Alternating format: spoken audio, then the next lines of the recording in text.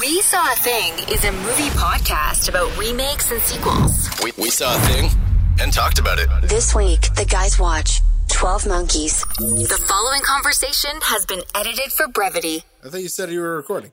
I walked out of my booth and didn't hit record like a dummy. The shit.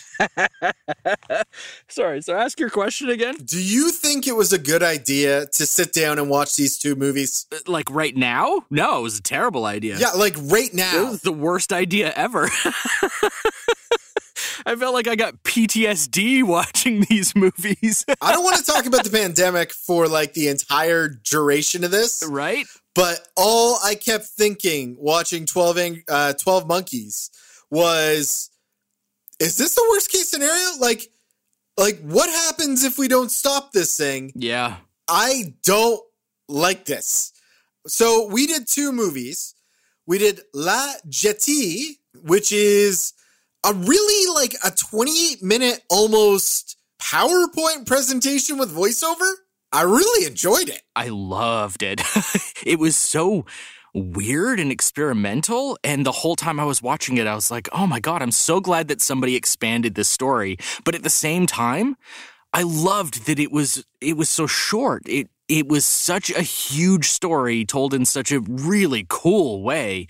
It didn't need to be longer than it was. It felt very appropriate. And it's beautiful.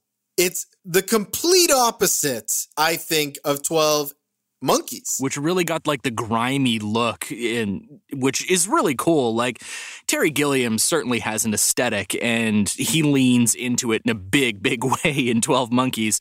It's a very cool looking movie. But it's very cool looking in a very different way than Legette. Is it Legette? I have no idea, but this movie's so cool. There is an accent in there, and I don't know what that means. I don't know what it means, but it's such a cool movie. It's subtitled because it's all in French. It's told in like still pictures for the most. Dude, except for that one moment where she looks up at the camera and blinks, and that blew my mind because I wasn't expecting it. Oh man, that was great. Like I appreciated the hell out of it. Now, that being said, going right into 12 Monkeys and seeing the man get shot, I was like, oh yeah, that's right. Like all of the suspense of what that means is gone. Yeah, but I also had a different realization with 12 Monkeys on this watch because it's a movie I've seen before. It was one of my favorite movies growing up. I love this movie, but I haven't seen it in probably 15 or 20 years at this point. And the thing that I took away from it, from the ending as like a kid, is different than the thing that I took away from it in the ending as an adult. Well, what was the thing you took away when you were young? When I was young, I was like, oh, so this is just going to loop forever. It's just going to loop and loop and loop and loop, and it's hopeless. And what I realized as an adult is, oh, well, the woman called, what's her name, Catherine? She called the number. She's got the number. And she's the one who realized who the real bad guy was. So this isn't actually going to loop forever. She just has the ability to now call the future and be like, hey, screwed up. This is the guy that's targeted, so you should probably go and attack him now instead. And then the whole thing gets solved. So, like, instead of this big, like, twisting, like, oh, man, he died and it's still going to happen, like, that was what my kid brain said, right? Was like, oh, the future's hopeless, right? And I thought that was really cool and dark and like gritty and whatever. And now I'm like, oh, okay. Well, there's just like this giant gaping plot hole. So that's fine. No, because you have to factor in the Avengers Endgame time travel paradox. Exactly. Everything that happens from here on out is just how it happens. Exactly. It's the end game time travel.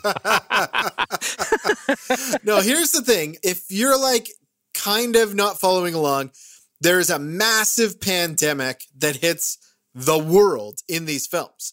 And it drives people underground. In the original, it's World War III. It's not specifically a virus. Right.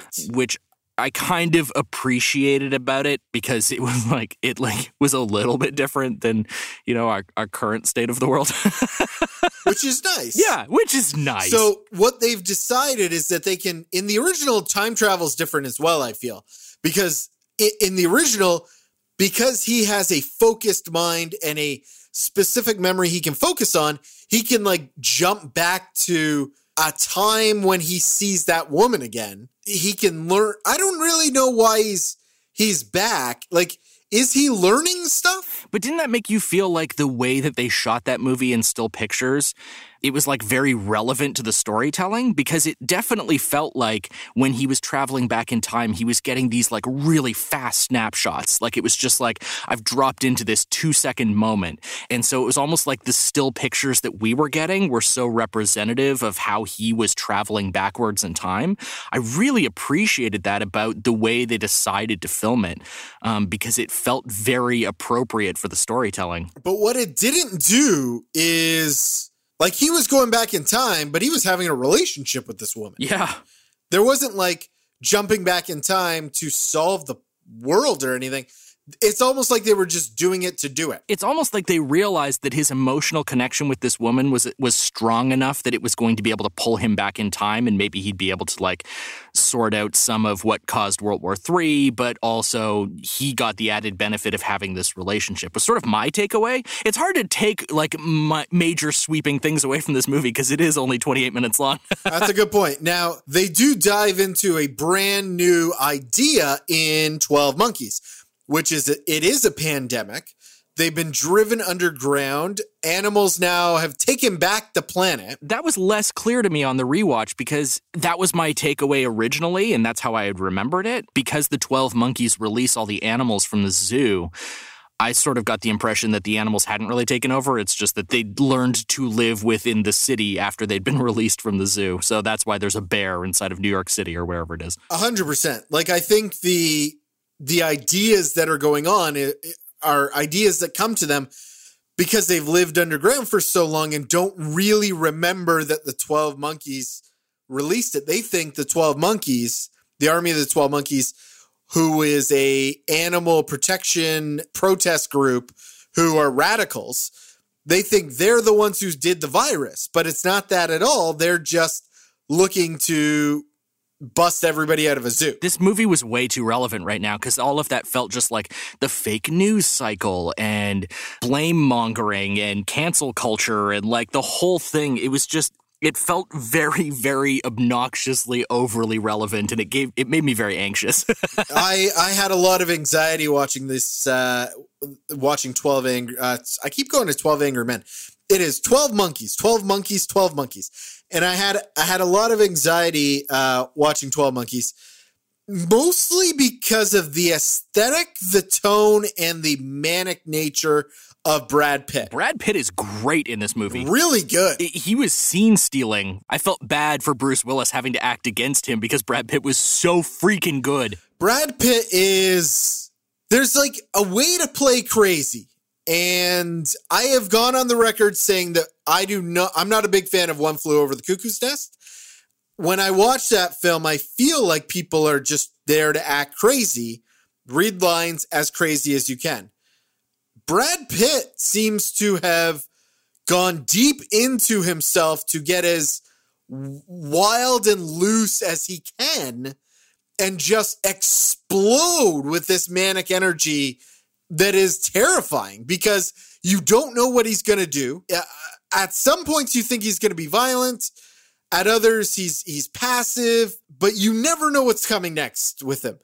Factor in these weird eye lenses that he wears that make him look so much scarier than he should. It's fascinating. After watching this and now having seen Joker and Joaquin Phoenix's interpretation and Jared Leto's interpretation and Heath Ledger's interpretation of that character, I would really like to see what Brad Pitt would do with a character like the Joker or even the Riddler. I think the kind of energy he brought to this character in 12 Monkeys, just sort of transpose it into somebody like the Riddler, and I would be so interested to see what that would look like. I'm with you. But here's the thing. Like, I don't know if he's still got that in him. What we've seen from him recently is not that. Like, he plays the calm, quiet man. Maybe the craziest we've seen is from him in the ending of Once Upon a Time in Hollywood when the Manson family breaks in and he's totally on drugs and is just like laughing at them. And that might be the only thing left he had after 12 Monkeys. Because he looks like a lunatic. He's got a bit of that manic energy inside of like Moneyball, and he's got a little bit of that like chaos inside of Ocean's 11 once in a while, right? Like there's just every now and again he plays a character that's just got a little extra something behind their eyes that just makes you wonder if they're all there. I think Snatch, he's kind of a little bit wild as well. Yes, thank you. It was Snatch. And also a little bit in Fight Club too, right? Like he's definitely got a bit of that. And at the end of 7, like he's a little unhinged there, right? Like he definitely knows how to flirt with that line. And in 12 Monkeys, he didn't flirt with that line. He just walked right over it and looked like he had a blast doing it. He is genuinely a fantastic actor. He really is. And like for a guy who's very often pointed to as being just like really handsome and not much else, you look at his IMDb page and like it's full of pretty good performances. Like I've enjoyed him in a lot. Like I certainly enjoyed him when he popped onto Friends for that one episode. That was super fun. I think he's great in the Ocean's films. He's always eating and he's always got this like cocky smile. I think he's super charming in those. Mr. and Mrs. Smith was like a bad movie objectively, but he's super fun in it. Inglourious Bastards. He was crazy in that movie. He was super fun in that movie. Burn After Reading as the obsessed gym rat, who is just so dumb. I don't think the guy gets enough credit for his acting ability. I mean, certainly he was great in Once Upon a Time in Hollywood, but I thought he was better in Ad Astra, which, like, is an incredibly boring movie. But he's also not afraid to just jump into films like Deadpool 2. Yes. Or show up in a Jimmy Kimmel sketch as just some random guy. Like, he seems to be, to me, that he's on this amazing journey of acting, but he's okay of just like having fun too. Yeah, and I appreciate that about actors, right? Like Matt Damon seems to do similar stuff like that, right? Like he's always showing up and stuff and just looking like he's having a blast.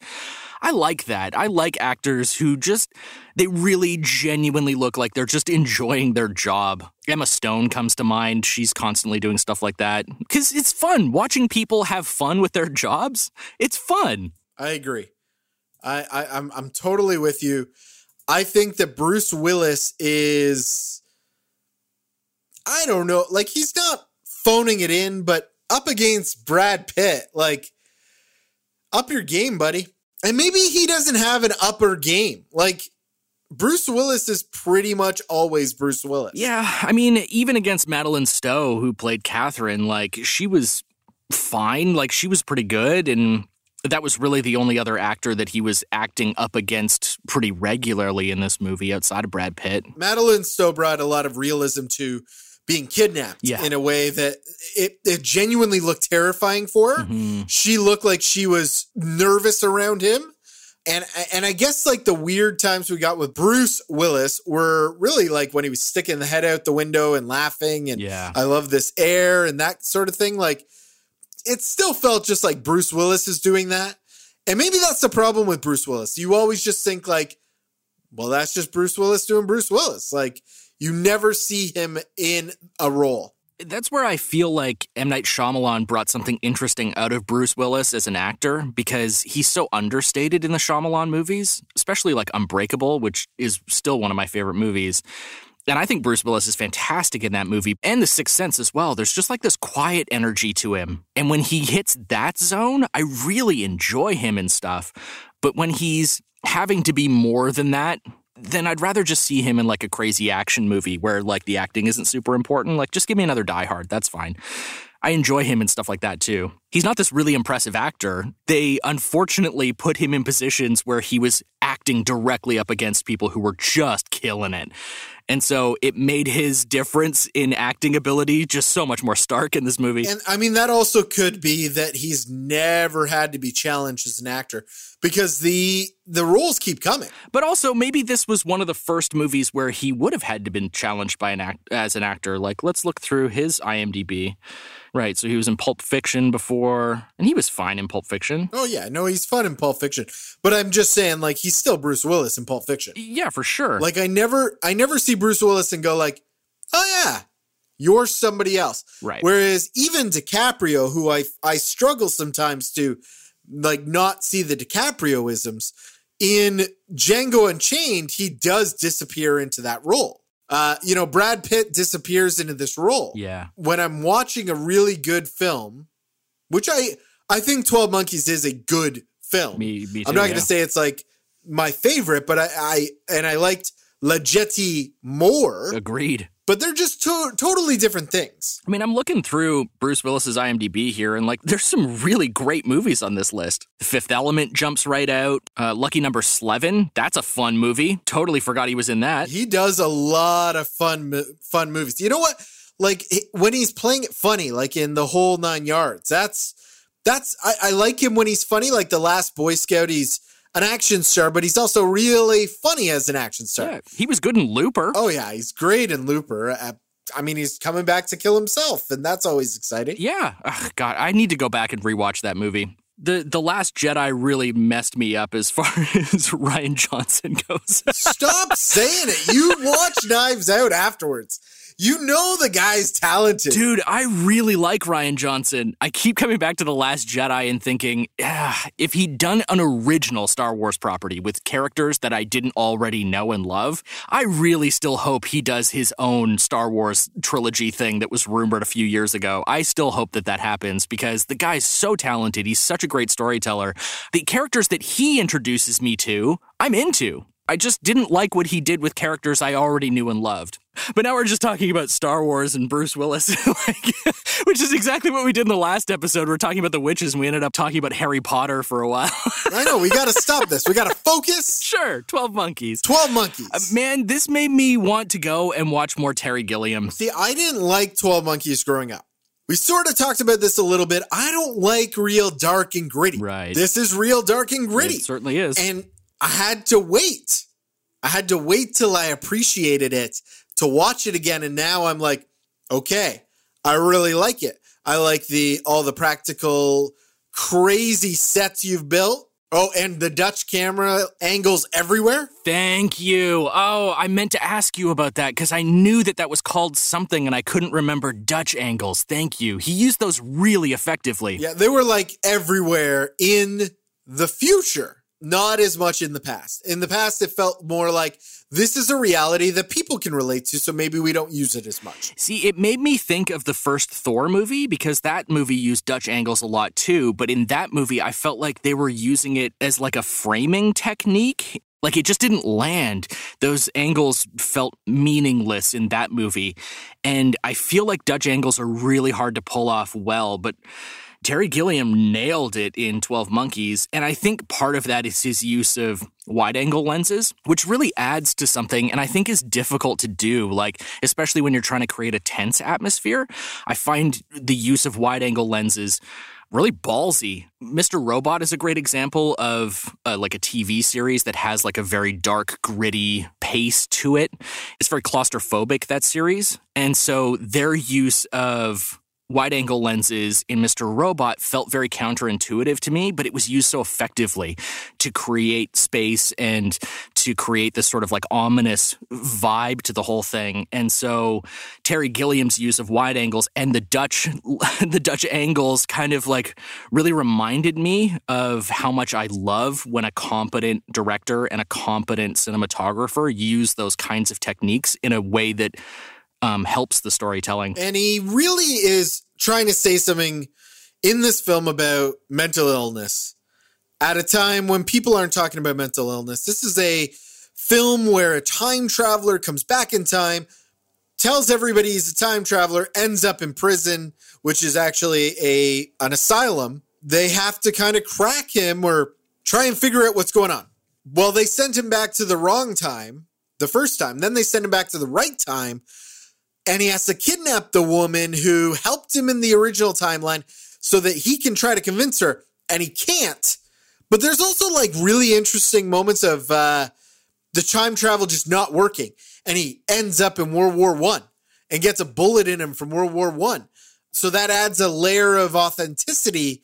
She now finds him a little more credible because 1, they found a bullet in him from so long ago. And 2, there is now a photo of when he was there in this new timeline where he's jumping all over the place. Yeah. There's a moment early in the film when he's in the mental institution and she's talking to the other doctors and she's saying how, I don't know, he seems really familiar.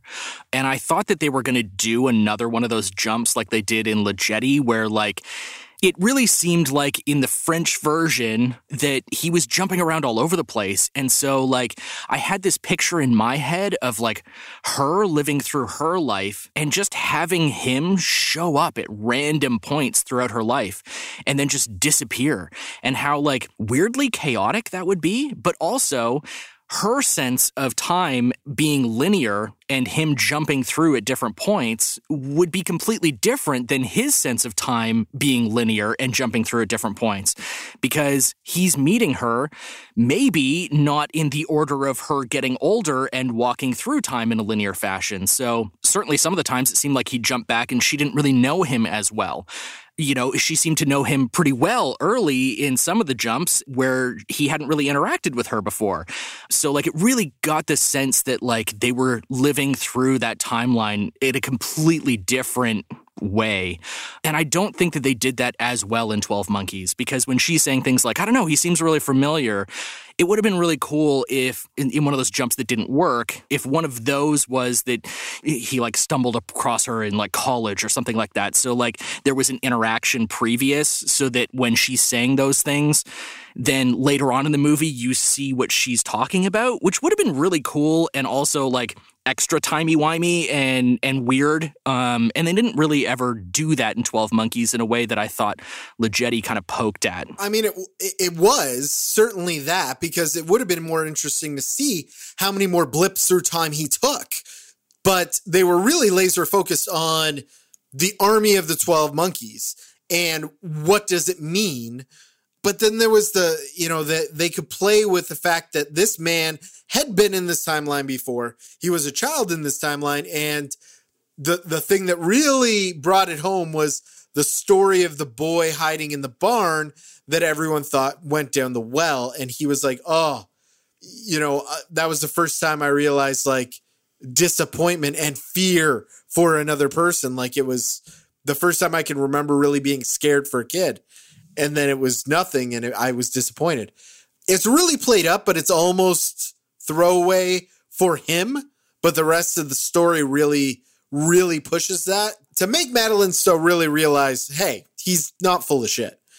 I do not recommend you watching Leggetti before you watch this film the way that we did, only because that beginning of the film of 12 Monkeys, I knew he was going to die. So, yeah, we don't recommend that you watch Leggetti before 12 Monkeys, but also we don't recommend that you listen this far into our podcast before watching either of them. Oh, my God, yeah. I mean, if you haven't learned so far that we have spoilers all the way through and we say nothing, we do not tell you warnings at all. What are you doing? Oh, my God. Well, you know what? We should put in a spoiler warning. By the way, people die in this movie. Okay, here's what we should do. We should record a little spoiler warning right now that I can clip out of this recording and put at the very beginning of the episode. I will not do this. You know what? There are spoilers in here, people. Get to know our podcast. We went on a tirade about werewolf sex in Dracula. If you thought we weren't going to spoil the endings to stuff, we spoiled everything about that movie. Oh, yeah. But I would say we both recommend checking these movies out. They're pretty good. I think I like Leggetti a lot more, and probably because it's not hopeful, but it's more beautiful and uplifting. What he's going back in time for is really her. Yeah. And that is lovely. Whereas when the love story happens in 12 Monkeys, I'm just like, this is a stretch. There's been a few movies in my adult life that have like affected me emotionally because of the way they've decided to tell the story. Like I'm thinking of Into the Spider-Verse. That was like very visually arresting, but it was in service of the story. Leggetti is now in my head is this like really unique story told in a really unique way. It's so counterintuitive to tell me a story in still images as a movie. But I loved it. I was so drawn in, and it's so beautifully shot. I just wanted to be watching more of it. I wanted it to be longer. I wanted there to be a sequel. I wanted more of these characters and this storytelling. But then as it ended, I realized that it's so perfect the way that it is. It's easily one of the most unique and interesting movie watching experiences I've had in a really long time. I am 100% with you. I didn't know what to expect from Ligeti, but what I got, I was happy I got. Yeah, that's a movie I've been wanting to watch for a while. I didn't realize that 12 Monkeys was based on anything. And years ago, I was like just looking for like unique stuff to watch. Jay, you had started a movie club years ago, you know, like a book club, but for movies. And it was this really cool group of people who would get together once a month to talk about movies. I was hunting for something kind of unique to propose to the group to watch, and I stumbled across Ligeti, having no idea that it was linked in with 12 Monkeys at all until I'd found it. And then it's just kind of been on my mind ever since as a movie that I'd really like to watch. So I'm so glad we did it for this podcast because, like, I'm really happy I saw it. It was such a cool thing. Even though this is, like, the absolute wrong time to watch 12 Monkeys. Oh, yeah. Terrible time to watch 12 Monkeys. It is literally about germs in the air, living underground. Animals are fine and flourishing, but humanity has taken a massive hit. Man, okay, like we should, full disclosure, we're recording this episode on November 13th, so it doesn't come out for a little bit, but like if the state of the world when this episode is released is what it is currently, or is worse as, you know, is projected by at least some of the, I'm living in Vancouver in BC, and so there were some numbers that, some models that were proposed about where we're headed as a province with COVID, and it's super depressing. So hey, I live in Ontario, in Toronto, and I gotta say, like, in your 2 weeks, you'll be where I am, and in my 2 weeks, we're gonna be insane. So, like, definitely 12 Monkeys sort of added to the overall anxiety I'm feeling about our current global pandemic and sort of where we are as far as, like, you and me specifically. Chris, you are my past. Yeah. And I am your future, sir. I want to tell you what it's like in the future. In the future, things are hairy. Also, I'm 3 hours ahead of you, so I am in the future, buddy. Guess what? Guess what happens at 6:15 today? I record a podcast. Yeah, exactly. Oh my God, that's 3 hours from now. Exactly. What will you be doing? Don't know. Don't know, but I'm recording a podcast in your future. So does that mean that you're the Bruce Willis to my Brad Pitt? Is that what this friendship is? I mean, if you go back and listen to this podcast, I would say yes. I'll take that. Next time on We Saw a Thing. All right, we're getting into the holiday spirit with one of Jay's favorite Christmas movies, which is the third in a stoner comedy trilogy. Whoever thought this series would get 2 sequels when the first one was released back in 2004? Join us on December 10th for Harold and Kumar. We Saw a Thing is hosted by Jay Kennedy and Chris Shapcott. Produced by Shapcuts Media. Subscribe wherever you get your podcasts. And check our show notes for links to our social media and credits. And leave a review on Apple Podcasts.